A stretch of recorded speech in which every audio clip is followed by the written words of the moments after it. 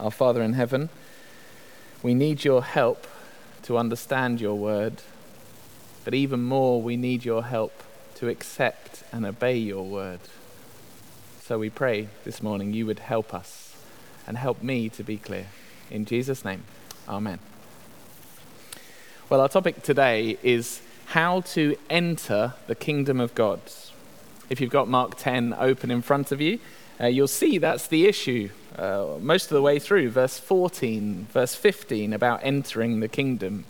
It's the issue in verse 23 or 24, children, how difficult it is to enter the kingdom of God. It's the issue in verse 25. Apparently camels have more chance of entering a needle than rich people entering the kingdom of God. So, we're beginning this morning about how to enter the kingdom of God.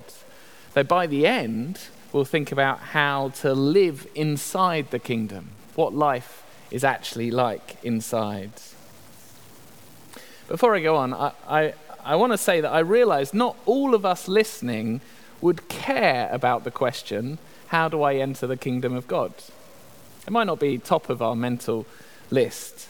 I'm partly saying that because I know one of the few positive side effects of us being online with our services is that folks can listen in who wouldn't want to come into a church building, wouldn't think of becoming a Christian. If that's you, hello, I'm glad you're here. But I guess if it is you, the question of kind of how do I enter the kingdom of God, or if you look at the guy we'll meet in verse 17, who's asking, what must I do to inherit eternal life? Or maybe questions like that sound a bit disconnected from reality, just a kind of religious question, miles from the everyday issues we looked at last week of marriage and divorce. Or if that is you, please stay tuned in, because actually this question is the most important question. God's kingdom is the most wonderful place to be. Why do I say that? Well, already in Mark, Jesus has been teaching that although his kingdom looks small and pathetic now, actually it's the only one that lasts forever. At the moment, we're seeing the kingdoms of this world, the United Kingdom, for example, shaken to their foundations by a single virus. It's a reminder that only God's kingdom, his eternal kingdom, is the safe place to be long term. Don't get me wrong, it's absolutely wonderful to be part of the UK. I'm glad we are. We have amazing access to the NHS, for which we're hugely grateful and appreciative. But even the best human healthcare cannot offer eternal life as part of the citizenship package, which of course, as mortal humans, is precisely what we need.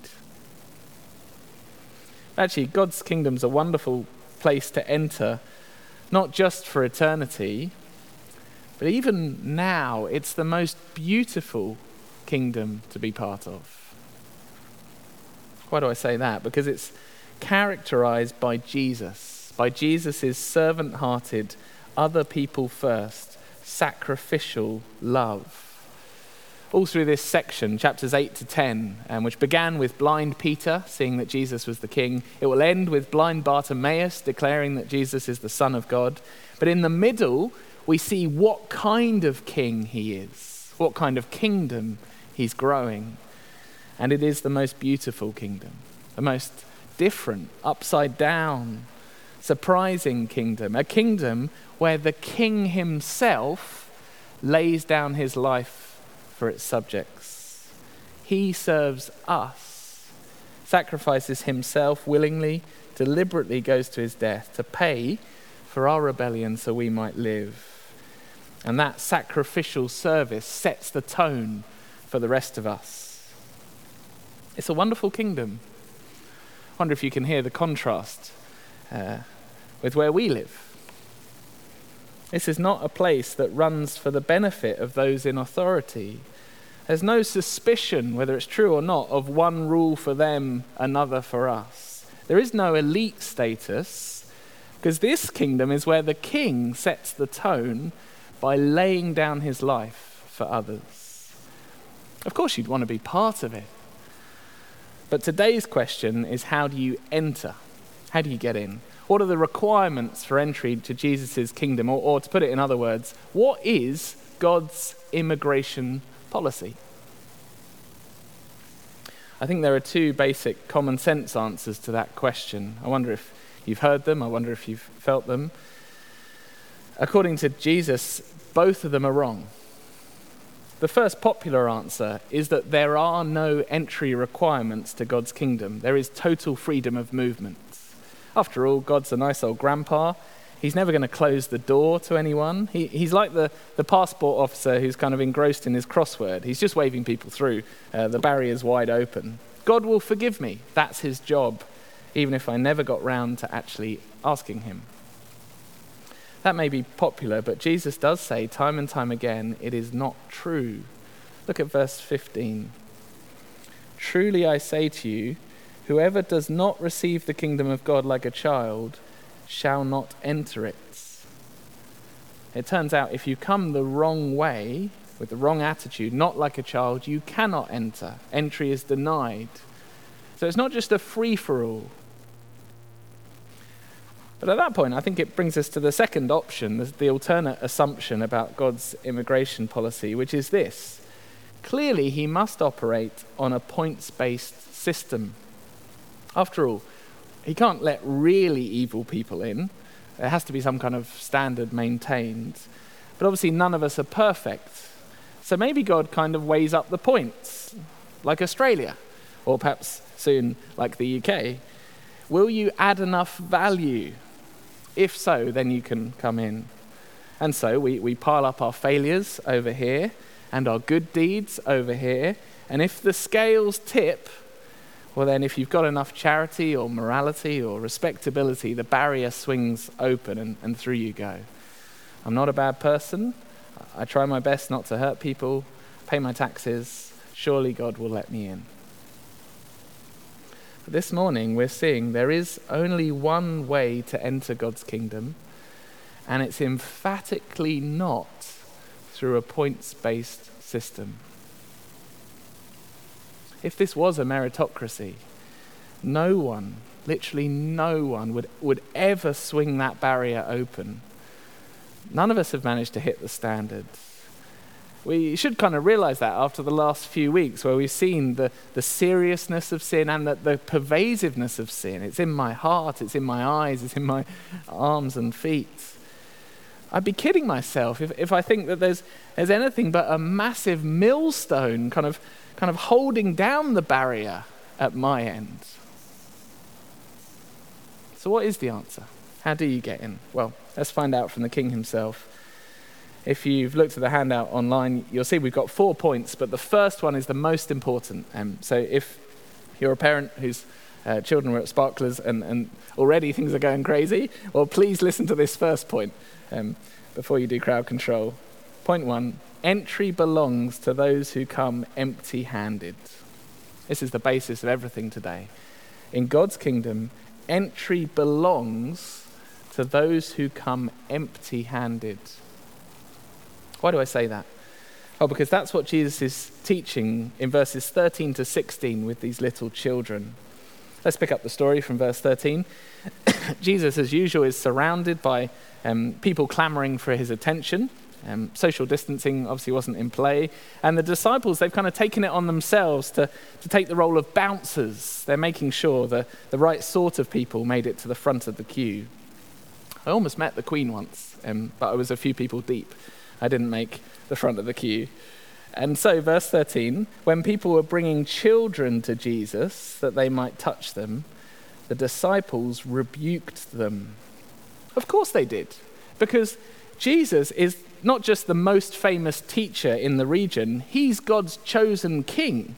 Like, he's the hope for humanity. He's a big deal. He doesn't have time for a kind of meet and greet with just about anyone. He's not operating some kind of Santa's grotto for under fives. Of course, he's above that, they're thinking. But verse 14, Jesus doesn't think like that. When he saw it, he was indignant and said to them, "Let the children come to me. Do not hinder them, for to such belongs the children of God." And now here's our big point. Here's the key announcement about God's immigration policy. Verse 15, "Truly I say to you, whoever does not receive the kingdom of God like a child shall not enter it. The barrier's open if you come like a child. Entry is refused for those who don't. So then, what is it about a child that Jesus is teaching us to emulate? Is it because children are especially innocent? Absolutely not. Just ask one of the parents in the church family if you want evidence for that. None of us are teaching our children to lie or to snatch toys or hit other people. Quite the opposite. We're trying to reinforce the opposite, but it just comes out naturally. It's not innocence. Is it because children are particularly gullible? You know, they don't have the intellectual maturity to think critically, and Jesus is just saying, if you want to become a Christian, you've got to turn off your brain. Again, no, emphatically not. Can't be that, because Jesus spends so much time teaching and reasoning with people. He wants our brains engaged. So then, what is it about a child? Well, quite simply, they are dependent, utterly dependent. That is, they are empty-handed receivers. They bring nothing to the table, no contribution. They just take provision from others. You can see that is the point Jesus is making from verse 15, because he says the thing we're to copy is the way a child receives. Truly I say to you, whoever does not receive the kingdom of God like a child. It's about the way children receive things. So, have you ever watched a young child opening birthday or Christmas presents? Let me tell you, it's usually not a struggle for them to receive. In fact, here are 3 responses I've never heard a child say to a gift. Mummy, you shouldn't have. This is too much. Or, I'm sorry, Grandad, I haven't got you anything. Or, right, how much do I owe you? Children are utterly unashamed receivers. Don't pay their way. And it's not just presents, it's the same with food or clothes. In fact, Jesus here is probably pointing out very young children. Verse 16, he takes them in his arms and blesses them. So we probably should be thinking about creche. It's not running today, lockdown. But think back to creche here. Jesus picking up one of those babies in his arms and saying, this is a great picture of how to enter the kingdom. Entirely reliant on someone else. Entirely empty-handed. Someone else providing for you, cleaning you up, carrying you in, getting you ready. Receive the kingdom as a gift. That's point 1. Entry belongs to those who come empty-handed like a dependent child. And it is a wonderful, wonderful piece of news. It means whoever you are, whatever you've done, however weak or incapable of changing you may feel, Jesus does not say, smarten yourself up and then we talk. Sort yourself out and then we can meet. No, he says, come to me, empty-handed. I'll give you a place in my kingdom, forgiven forever, for free. In the most important question of life, you don't have to pay your way. It's absolutely wonderful. But we find it very hard to accept. This is our second scene, our second point. We meet another person from verse 17 onwards, another person longing to get a few minutes with Jesus, and he couldn't be more different from the children. The disciples thought that the children were a waste of time for Jesus, but this guy, I'm sure they thought, was the most promising of candidates for kingdom entry. I'm sure if they had one of those little divider ropes, they would have been undoing it to open up the express lane, the kind of VIP entry system. Come down, sir, Jesus will definitely see you shortly. Why is he such a fantastic candidate? Well, all sorts of reasons. For a start, he's a grown-up, so he can add value. Look at his enthusiasm, verse 7. He was, as Jesus was setting out on his journey, a man ran up. I mean, that's keen. Look at his humility. He ran up and knelt before him. Look at his respect. He asked him, good teacher. And most of all, look at his sincerity spiritually. What must I do to inherit eternal life? Let me just say that as ministers, we live for that kind of inquiry. Not the kneeling bit, obviously, but the content. And it doesn't actually happen that often. Often the conversations at a church door or around town, that they struggle to get anywhere near matters of eternity. But this guy, he's a serious inquirer. He's asking a great question. Oh, and did I mention, he's also seriously rich. I mean, the disciples must have been tingling with excitement. No need for a bouncer here. Sign him up. I mean, he could bankroll the kingdom. Jesus says, not so fast. Because it turns out this guy is trying to enter the kingdom in exactly the opposite way to a child. Not receiving it with that childlike, empty-handed dependence. And so, as we'll see, he fails to enter. So point 2, entry to God's kingdom is impossible for those who don't come empty-handed. Verse 15 had given us the principle. There's only one way in, but now it's kind of fleshed out in person in this man. Entry is impossible for those who don't come empty-handed. So then let's have a look at what this guy is holding onto. And we're going to watch Jesus gradually, gently expose his self-dependence. Firstly, let's just go back to his question. It seemed like such a good question, didn't it? Verse 17. What must I do to inherit eternal life? But actually, it's all the wrong way round. Jesus has just said, it's not about what you do, it's about receiving a gift. The guy kind of seems to know that because he talks about inheriting eternal life. Inheritances are given, a gift, not something you do or earn. But he really wants to do something, wants to be able to guarantee it by his efforts. And so Jesus does begin to expose that self-dependence. At first, Jesus is really gentle, really subtle. Verse 18, why do you call me good? No one's good except God alone. Jesus here isn't denying that he himself is good and in fact is God. I think he's poking the man's bubble of lack of self-awareness morally. He's just putting the first pinprick in. You see, if no one is good except God alone, what does that say about this man? However hard he's trying, does he really think he'll do enough to swing the barrier open to eternal life? That's the first gentle poke. But more is needed. So then Jesus takes him to God's law, takes him to the 10 commandments, or actually the 6 commandments. I don't know if you noticed that. Jesus skips over the first 4 commandments, the ones all about loving God wholeheartedly. He jumps to the back 6, the social 6, to which the man can say, I think in all sincerity, Teacher, all these I've kept from my youth. This is a moral guy. He's socially decent. We've got to realize that. He does have a massive blind spot when it comes to loving God. We'll see that in a moment. But we need to realize he was genuinely just a great guy.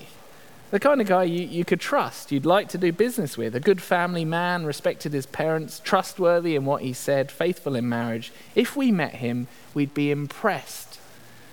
Jesus looks at him, verse 21, with real love. This guy's so keen to do the right thing, but he still doesn't get it. Jesus knows no one gets into the kingdom of God waving their school report, their moral credentials. Because whatever we think, our holiness or purity and perfection is a long way from what God calls good. No one's good except God alone. So how can you expect to hit the moral mark just by yourself? And then to prove the point, to expose the man's real problem, Jesus puts his finger on the exact sin issue in this man's heart, his idol of wealth.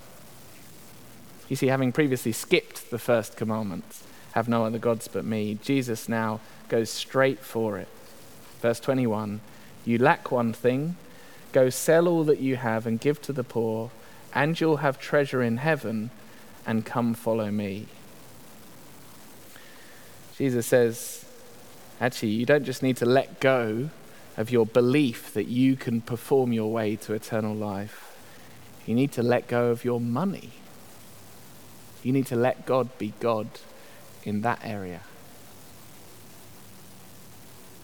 And even though Jesus offered the most amazing promise, verse 21, of eternal riches, treasure in heaven, the man goes away sad because he had so much to lose.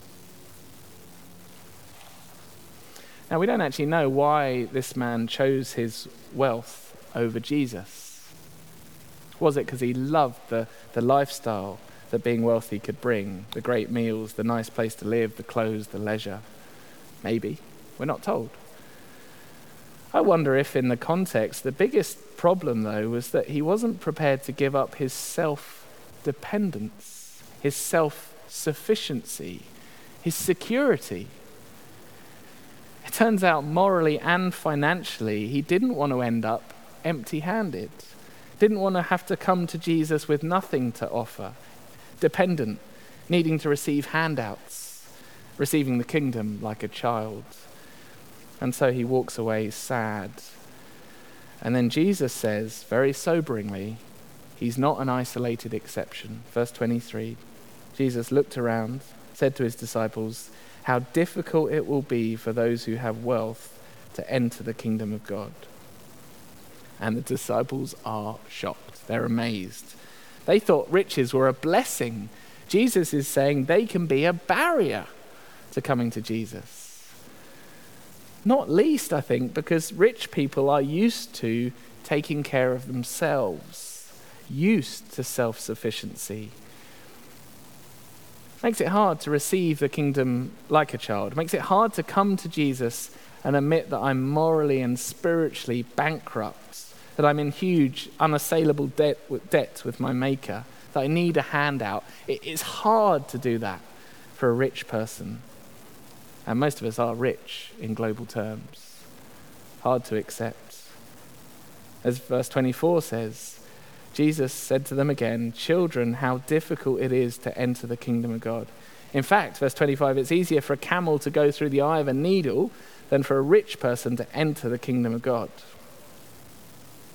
Now, those of you who are into craft, I don't know if you've ever tried to introduce a camel into a sewing session, or vice versa, take a sewing needle to a safari park for a comparison of scale. But just in case you haven't, let me just say that Jesus here is talking about something that's impossible.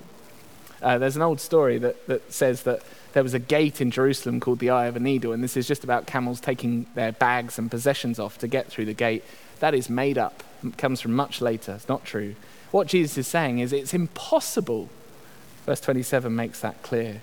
In fact, there's a all-age talk I can't get out of my head that I watched someone do where they had a pantomime cow dressed up as a camel. I don't necessarily recommend this, by the way, but a camel-shaped pantomime cow and a needle, and they were trying to kind of back up the camel and get it through. Needless to say, after lots of different kinds of attempts, it's impossible. Just impossible. Verse 26, the disciples are still reeling. Then who can be saved? And verse 27, Jesus puts it in black and white. Jesus looked at them and said, with man it's impossible. Entry is impossible for human beings trying to do it ourselves, trying to pay our way, or trying to hold on to our former idols. Not difficult, impossible. No one gets through the immigration barrier in their own strength. But actually, the story doesn't have to end sadly, because point 3, Jesus goes on to say, God can do the impossible. All things are possible with God. I think this starts to explain why entering God's kingdom like a child is the only way it can be. We have to receive the kingdom, not earn it or achieve it, because only God can make it possible. To put it another way, only God himself can enable sinful people, like you and me, to enter a holy kingdom. Only he can make forgiveness possible. And in fact, at this point in Mark's gospel, that's exactly what Jesus is going to do. He's been saying again and again that he's going to Jerusalem to die for his disciples, The King of the Kingdom's going to the cross to make the impossible possible. Not to pay for his own failures, but to pay for ours. And so, of course, the only way to get into his kingdom is empty-handed dependence on Jesus and his death. Nothing in my hand I bring, simply to your cross I cling. That's our third point. God can do the impossible, so depend empty-handed on him. Really, it's just the first point again. But what about if you're already a Christian? What if you're thinking, well, I have entered God's kingdom? Well, I think this third point is absolutely crucial for life in the kingdom. You see, we've seen a number of impossible things that are required through chapters 8 to 10. A few weeks ago, we were thinking about taking sin seriously, about changing our ways, putting sin to death. With human effort alone, that's impossible. We can't change our hard hearts. But with God, all things are possible. He actually can. Likewise, Jesus has been calling us to sacrificial service, calling us to be a servant like him, to deny myself, take up my cross, follow him. Humanly, that's impossible. I look at my own selfishness and I think, how am I going to do that? But with God, all things are possible. In chapter 9, the disciples were faced with evil and destruction far beyond what they could deal with. Jesus pointed out they should have prayed, because all things are possible for the one who believes. God can do the impossible, so depend empty-handed on him. Actually, this has really struck me, I think humbled me this week. See, normally preaching this passage, it's polite at some point, especially in a kind of Western church, a rich church, it's polite at some point to say, well, don't worry, the command he's given is not for everyone. We're not all supposed to give away our money. And there's truth in that. Actually, the New Testament as a whole doesn't say Christians should never have wealth, but says Christians should use wealth generously for others and the gospel. This isn't a kind of blanket command. And I think when that point gets made, we all breathe a sigh of relief and think, oh, thank goodness, because that was impossible. But actually, Jesus has asked us not a lower commitment, but a higher one. He's asked us to lose our lives, to deny ourselves and lose our lives for his sake and the gospel. He's asked us to be willing to put him first in every area, not just our wallets, before every other allegiance or ambition or claim to popularity. All of my resources, time, energy, are at his disposal. And again, humanly speaking, it's impossible. I look at my heart, I look at my deep-seated selfishness, and I think that's impossible. But with God, all things are possible. Which is to say, we need to come to him in dependence, empty-handed dependence, not just at the start of the Christian life, but every single day afterwards. We need divine help to use our lives in sacrificial service, to bear each other's burdens, as we heard in Bite Size, to take radical steps against sin, to realize that eternal treasure is lasting and the wealth and resources I have here are fleeting. We need God's help. Which is why the thing that makes me saddest in this tragic story of the rich man, so keen, so sincere, is that he never asked Jesus to help him. Striking that, isn't it? He did come asking. He asked for advice on what he could do to get eternal life. But when he finally got the difficult answer, go and give your wealth away, he never asked Jesus for help. He just walked away. He didn't do what the desperate dad in chapter 9 did. Jesus, if you can do anything, please help me. He didn't say, Jesus, I do believe, help my unbelief. He didn't pray. And I've been deeply challenged reflecting on this. How often is that what I do? I hear a challenge from Jesus. I think it sounds impossibly high or hard, and I don't even pray before I give up or I water it down.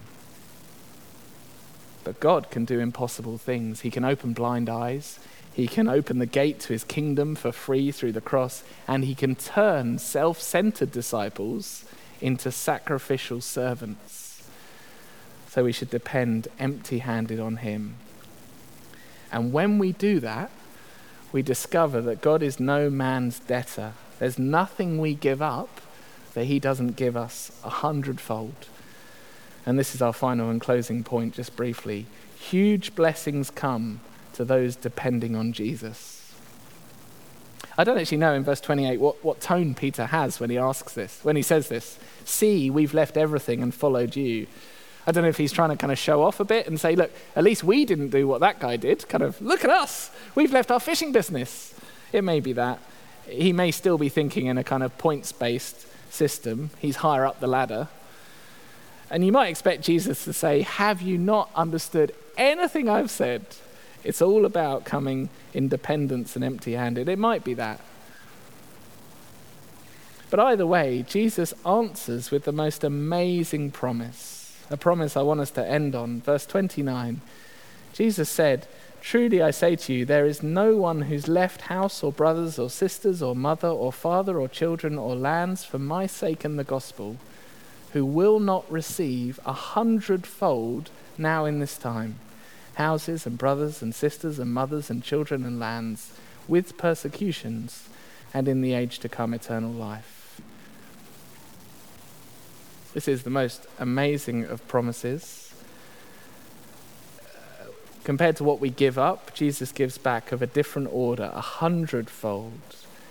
And I remember being blown away the first time I came across this as an adult, because I'd always thought Christian life was purely suffering now, glory later. But actually, Jesus says some of these blessings are now.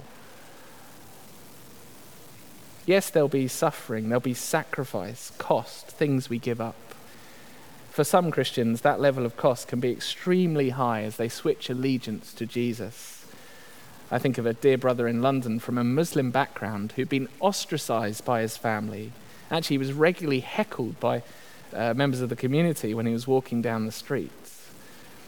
I know that's an extreme example, but it happens in all sorts of ways at lower levels. Students who become Christians at university, to the disappointment or confusion of their families. They hope it's just a phase. Ministry associates who are training, whose families might be disappointed a good education is being wasted on a low-paid ministry job. Perhaps it's friends and colleagues at work that we knew from the past whose lives are going up and up and up while we continue to serve the gospel and so maintain the same standard of living. Downward mobility even. Christian life can be costly if we take Jesus seriously. But actually, Jesus says, whatever cost you've experienced, God is no man's debtor. No one loses out following Jesus, not just eternity, but even now. How is it? Well, through houses and brothers and sisters and mothers and children and lands, even now. What's that talking about? Well, being part of Jesus' church, Jesus' family, both locally and globally. The massive blessing of being part of the church as we bear each other's burdens. I was thinking this week about how many ways God has blessed us as a family through other Christians in the last few years. And the list is extensive. I don't have time for everything on it. But Christians have given us stuff, baby equipment, toddler clothes, furniture. Christians have enabled us to go on holiday by providing a place. Christians have provided amazing childcare, effectively, free, wonderful, engaging childcare as we juggle ministry and Jesse's health. Christians have included us in their families when we were grieving, not able to have children. Christians have welcomed us into their homes all over the world. Wherever we've gone, we've found Christian brothers and sisters in countries as diverse as France or Uganda or America or Scotland. We discover we have brothers and sisters and houses and lands across the globe. Which means when we give up our self-dependence, our self-security, when we turn to Jesus in empty-handed dependence, it turns out that God is no man's debtor. Did you notice the word at the start of verse 30? You will receive all these blessings. Receive the kingdom on day one, like a child. Go on receiving as God provides blessings for us now and in eternity. Christian life is actually one of receiving the generosity of God empty-handed. And sadly, that rich guy didn't know what he was missing. Let's pray. Father, we do pray that you would help anyone listening who has not yet entered your kingdom to receive it in empty-handed dependence. And Father, for those of us in your kingdom, living with Jesus as our King, please help us, like little children, to depend on you day to day, and so follow Jesus on the road of sacrificial service. We pray that in Jesus' name. Amen.